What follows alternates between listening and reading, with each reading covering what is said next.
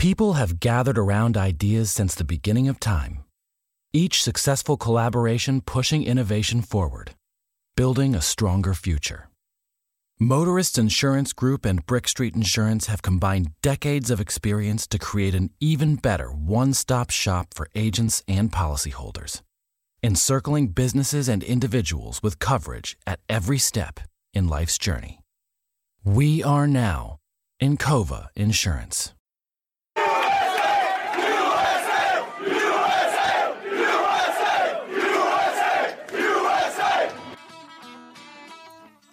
Thanks for listening to Uncle Sam's Soccer Podcast, keeping you up to date with the latest in American soccer.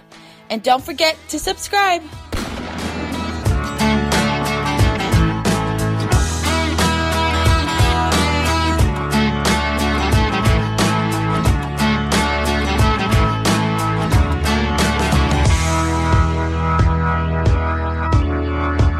Hello everyone, welcome to Uncle Sam's Soccer Podcast. My name is Steven Jotter, and joining me, as always, is Jake Wachova and Armand Kafai.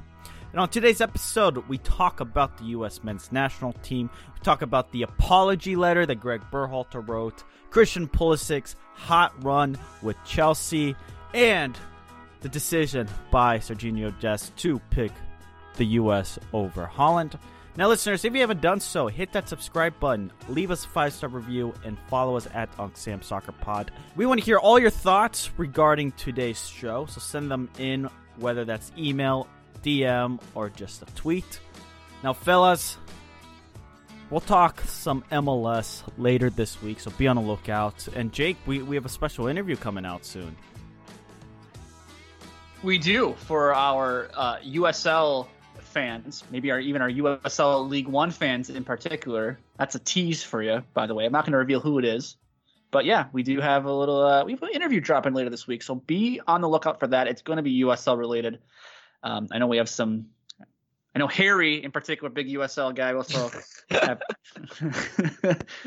he loves the USL content, so we just want to make sure Harry's happy. So yeah, be on the lookout for that. That's going to be dropping later this week. Wow, so we're catering our content for particular listeners. Is that what we're doing here? Yeah, we're buying. Harry's the most. Harry might be one of the more vocal followers we have. So yeah, that's fair. That's fair. Armand, how we doing? How's the off season in FC Dallas land? It's pretty boring, to be honest with you.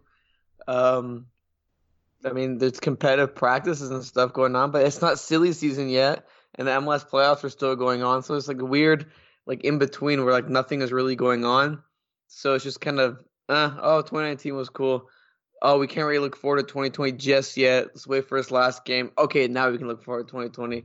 So it's a bit of a bit dull right now, to say the least. Yeah, listeners, we'll have MLS Cup preview stuff later this week, as mentioned. But let's get to the U.S. men's national team. Let's get straight to the question of the day. Armand, Jake, listeners at Uncle Sam Soccer Pod, what is the current state of the U.S. men's national team? And Jake, just give us a couple of the headlines to inform the listeners of what all they have been missing the last couple of weeks. Well, first and foremost, the U17s bow out of the Under-17 World Cup in the group stage.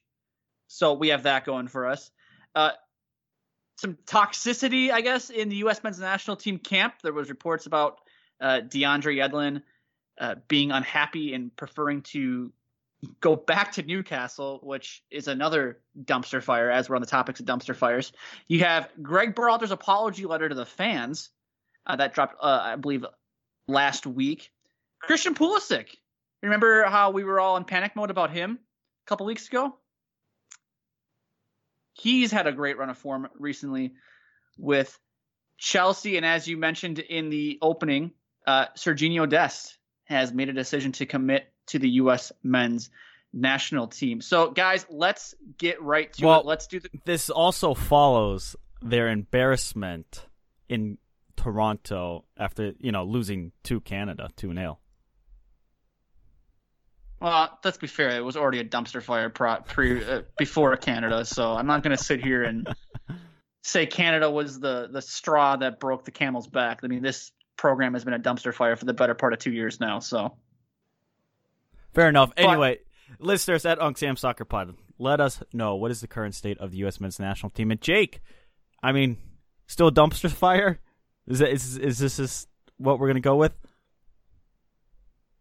I mean, it's terrible right now. I mean, if you want to sit here and play Mr. Positivity and go, oh, Pulisic's looking great. You got Serginho Dest. Hey, we got some kids in the pipeline here with the U23s and under 18s or under 20s or whatever. I mean, it's the top of U.S. soccer is rotten. The coach sucks. I mean, until there's a new president, until Jay Berhalter's out, until Greg Berhalter's out, it's just going to be the same old business as usual, status quo. Nothing's going to change. Pulisic looks great.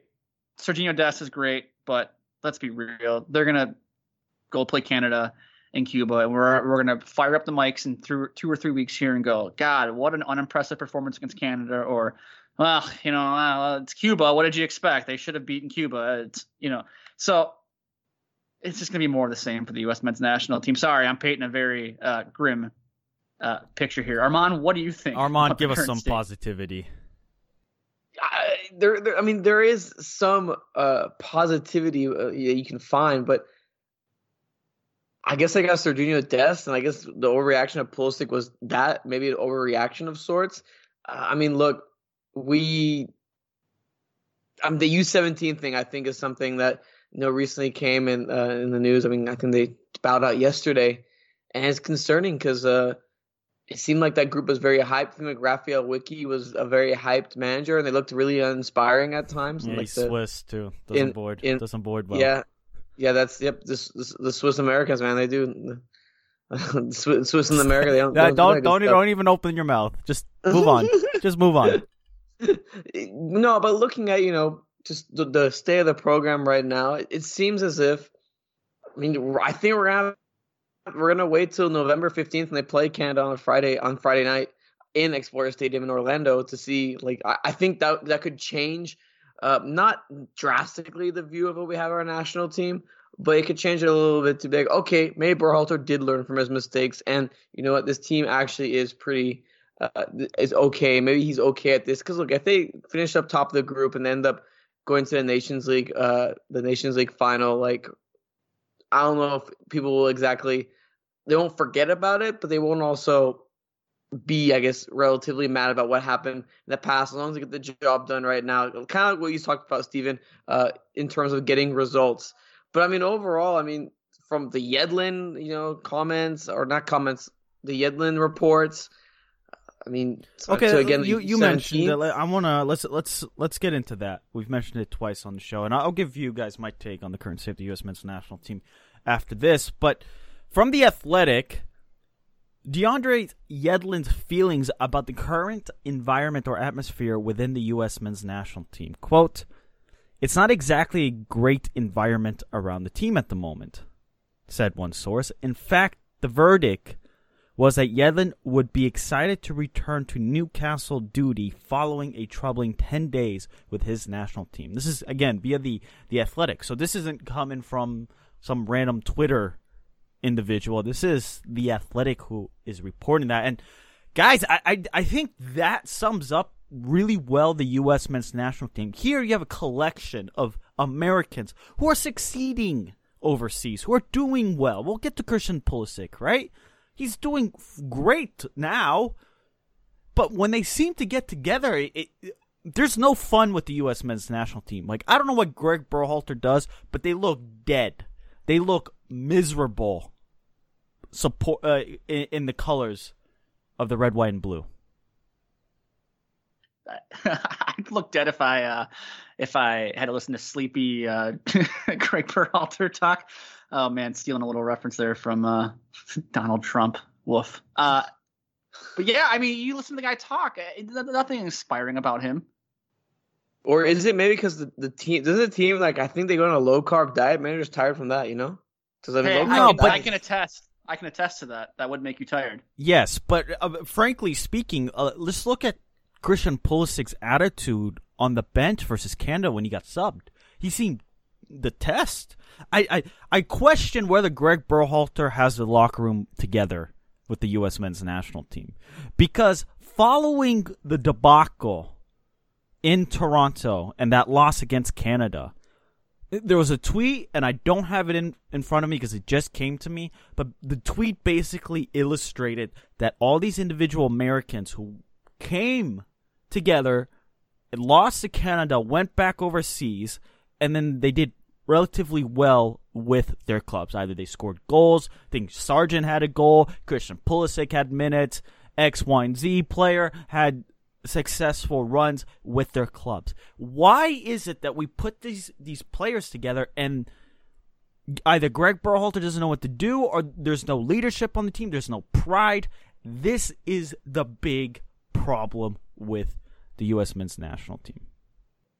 No, you're 100% right. You're 100% right. And that's the $100 million question is, how do you fix that? How do the players... Well, is it writing an apology letter? Is that the first way to fix things? I can tell you as somebody who read the apology letter what how much hot air was in that apology letter, because... All right, let's get to it. Come on. I never read it and thought, wow, thank God Greg Berhalter wrote this apology letter. I feel so much better that thank God. We lost 2-0 to Canada. All right, let's dig into it. So, U.S. men's national team, they lose to Canada 2-0. The last time they took the field, that was the first time they lost to Canada in 34 years. Following the loss, Berhalter took some heat for failing to acknowledge the U.S. fans that traveled to Toronto for the match. Greg Berhalter addressed this issue later on in a letter, and he writes, "Maybe it was anger after conceding the late goal or frustration regarding our performance. Either way, no matter what I was feeling after the final whistle in Toronto, I should have walked over to thank our traveling supporters. I screwed up and I apologize. You've been with this team through thick and thin, and you deserve nothing less than our appreciation. I hope you know that you have it for every game." So, okay. Isn't it? Wait. I just love the irony, because the three of us have written multiple apology letters, and then somebody actually writes an apology letter. Isn't that just funny? When I saw this, I thought it was a joke. When I first saw the tweet, I'm like, no, you're kidding. Greg Berhalter wrote an apology letter to the fans. What world do we live in? Like, could you imagine it's Bill Belichick or Steve Kerr going like, "Dear Golden State Warrior fans, dear Patriots fans"? Well, I mean, I can see Steve Kerr writing an apology letter to the Chinese government, but not so much. I don't know about the fans, but we know where the NBA's interests lie. So, I mean, listen, we were all frustrated they lost. I mean, maybe frustration isn't even the right word here. But, like, is that an excuse? I'm not somebody who gets all emotional about coaches thanking fans and coming over and thanking fans. Like, to me, that's just like, it's a business. You're there to play. Does it really matter? Like, if I were the away fan, if my coach came up to me and started applauding after getting embarrassed, I would say, "Dude, go fix your locker room. Don't come over here and cheer us on." You'd be Bob Bradley to Sebastian Salazar. You'd be, "Get lost. Get out of here. I don't want to see you." That's when you need Bob Bradley. Yeah, exactly. That's a great example. That is when you lose, you want to be the Bob Bradleys. But no, you want to show your appreciation to the fans that came out, right? Who cares? They care. Cares? The fans? They care. No, it's this is a PR ploy. Why do you think you wrote an apology letter then? This is a complete PR ploy. No, because the fans want to believe it's like Europe, so they think that their players and coaches should go and give them a round. They all have to give you the applause. I don't to Canada for the game. Why would it like are they gonna say, "Hey, thanks for coming out"? That happens. That happens. Okay, so the Packers play the Chargers today, and probably 75% of the stadium was Packer fans. I didn't see Aaron Rodgers doing a lap around the stadium. Okay, but applauding fans. The culture sports are different. No, but Armand, I get it. Yes, you of course want to go applaud the away fans. But here's my big problem. You write an apology letter weeks after it. Not the press conference. Somebody says, "Hey, just mention that you should have gone over to the fans and applauded them." This is nothing but a PR ploy. This is damage control. This is trying to bring some calmness to a fan base that has no idea what to make of their U.S. men's national team. No, I mean, I get like what you're saying about the letter, but I mean, I think the premise of, like, he should have just like ran to his locker room if someone clapped at me, like, and it was clapping after I lost, I'd be upset. I'd be like, no, go and fix your thing. No, I think the fans want to see appreciation. Do I agree with the content after of the getting letter? After getting embarrassed? After getting embarrassed. Yes, you do. At that point, that's the most important time because the fans paid to watch you lead a team to get embarrassed. At that point, it's the most important time to say, "Hey, fans, thank you. We gotta fix this." Yeah, but why write an apology letter? Why not just put a 30-second video? Or how's this in the press conference? There's different ways to do it. I mean, I think we're getting caught up in the semantics of it. I mean, I think. But you don't have so you don't have a problem with this letter, none whatsoever. I don't. Okay. I don't. Okay, that's fair. I don't have a problem with the letter at all. But like I said, I'm more of a guy of I want to see it, and I haven't seen it from Greg Berhalter. So all this is just talk, but I have no problem with the letter at all. Can you guys cue the 30 for 30 music for me? Because I'm about to lay this on you. What if I told you that Greg Berhalter probably didn't even write this letter? What if I told you that this was just a communications guy within U.S. Soccer and then just said Greg Berhalter wrote this? What if I told you that? Because like this letter means nothing to me, and I don't understand why anybody would take this at face value and go, well, okay, yeah, great, thanks, but like show it on the field. You know, like it's I don't know. Do you guys want Armand, you want to hear more? You want to hear more of the letter? Do you want to hear more of the letter? Yeah. Okay. Fine. I mean, I can read the another juicy part, I guess if you want to call it juicy. Berhalter, using quotes here, continues to write, when we began this new journey earlier this year, we established the mission of changing the way the world views American soccer. We asked this group of players, many of whom are promising talents still developing and growing in their careers, to embrace this challenge and understanding that there would be highs and lows, that they would be placed in demanding situations knowing that the results might not always go our way. Of course, we want to win, especially for our fans.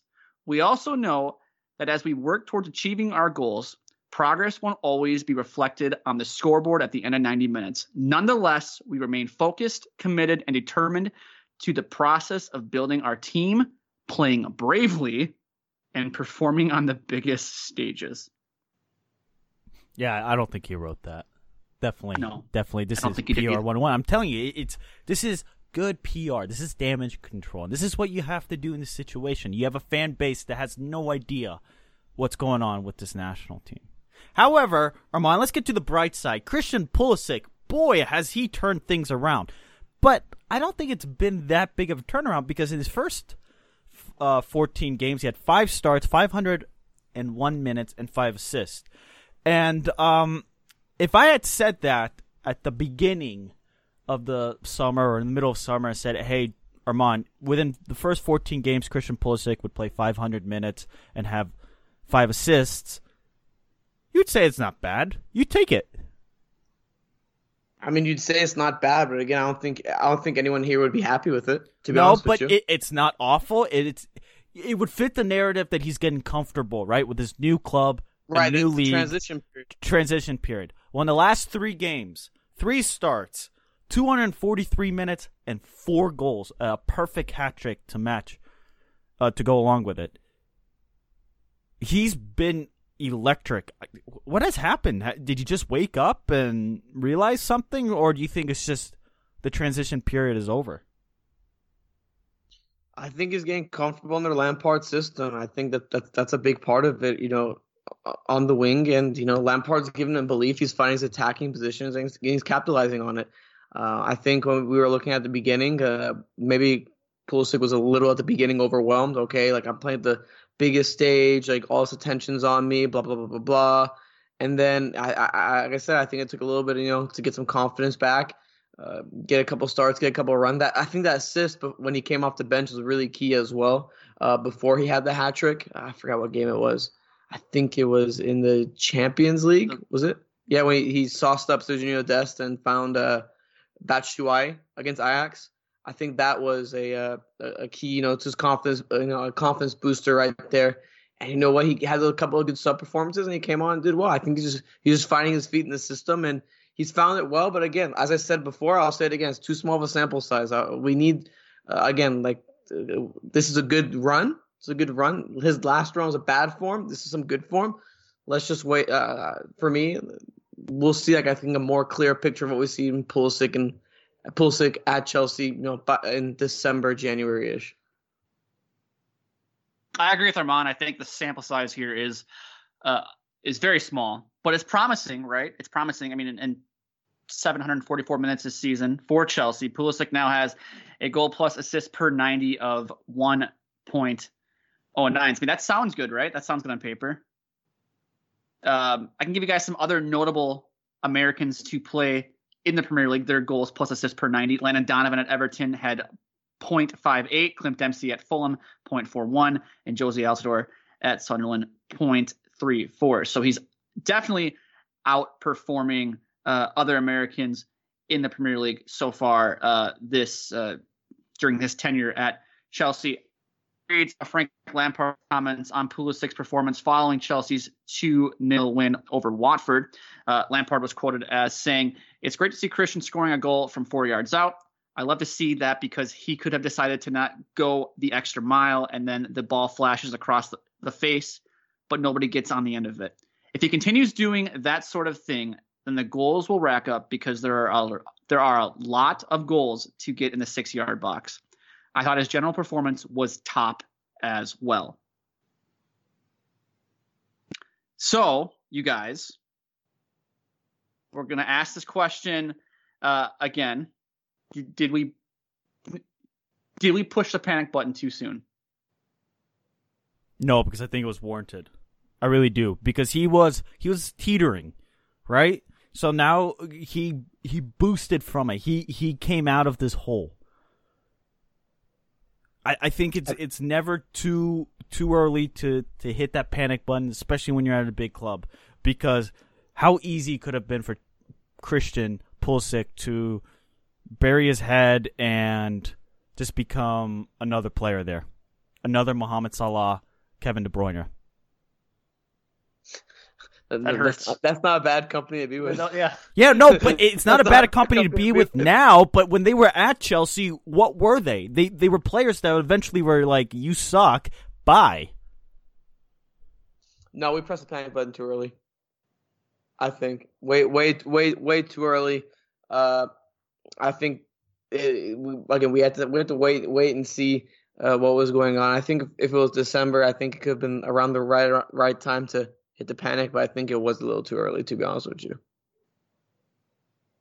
I don't know, listeners at Uncle Sam Soccer Pod. Jake, you agree? I agree. You can probably old takes expose me for my prediction that there was like a 30% chance he'd be with the club by next summer. I think that was probably a hot take. So you can arrest me, put me in hot take jail for that. Yeah, that's fair. Lastly, guys, Serginho Dest ended up picking the USA. Quite frankly, I think that was probably one of the most shocking things that hit Twitter, because there was nobody within U.S. soccer media that said, "Oh yeah, Serginho Dest is going to pick the USA." No one. I don't think anyone thought that Serginho Dest would pick the USA. And honestly, how could you blame anyone for thinking that? I mean, between the Dutch and the U.S., especially with what's been going on in the United States, I mean, it's like, I mean, personally, I'd much rather play for the Dutch than the U.S. Yeah, who wouldn't? Who wouldn't? Especially with Dest, who grew up in Netherlands, who speaks, fluent Dutch, like plays in the domestic league. Like, I don't know, man. This really surprised me, to say the least. I bet it has a lot to do with playing time. I mean, think of it. If you're Serginho Dest, you're going to constantly be looking over your shoulder in terms of performance, because if you don't play well, there's somebody behind you in the Dutch system that could take your spot. With the U.S., I think his position is probably spoken for now for the next 8 to 12 years, right? Yeah. Would you agree? There's nobody who's gonna take Serginho Dest's spot now with the national team. Reggie Cannon? Chase Gasper got a call up to the national team camp. Is he going to take a spot? I mean, come on. I mean, that's probably what factored into us. And I think something has to be said that he came up through the U.S. Youth system as well. I mean, that definitely played into it. And the U.S. identified him, gave him a chance. The Dutch didn't give him a chance whatsoever until they realized, oh, this guy's good. He's playing for Ajax. He's playing in Champions League games. Maybe we should call him up. Maybe we should get him capitized. Hey, well, the U.S. got American. one right.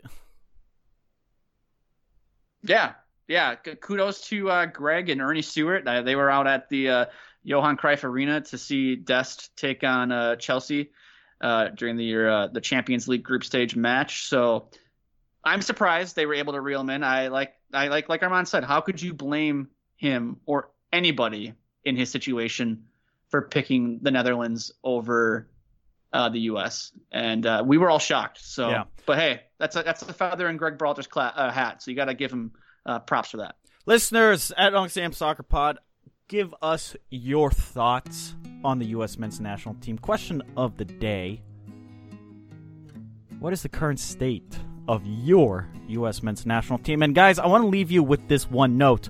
Transfermarket.com decided to do a little digging here. When you look at goals per match, guess who sits tied for 9th with Mohamed Salah? One Christian Pulisic. So you didn't let us guess. Well, yeah, I wasn't going to let you guess because it was pretty obvious. But 0.5 per goals per match. Pretty damn good, I have to say. Listeners, come back tomorrow. We have a special show for you, a special interview. Come back Wednesday or Thursday. We haven't made up our minds. We'll talk MLS Cup final. 3 times in 4 years, we're getting the Seattle Seahawks versus the, Seattle Sounders.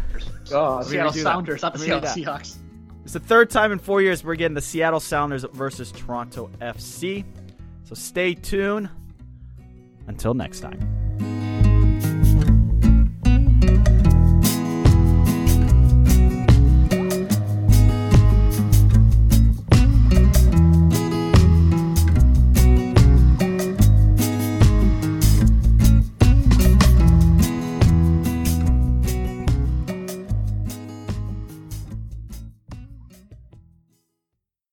Motorist Insurance Group and Brick Street Insurance have come together to create a better one-stop shop for agents and policyholders, encircling you with coverage at every step in life's journey.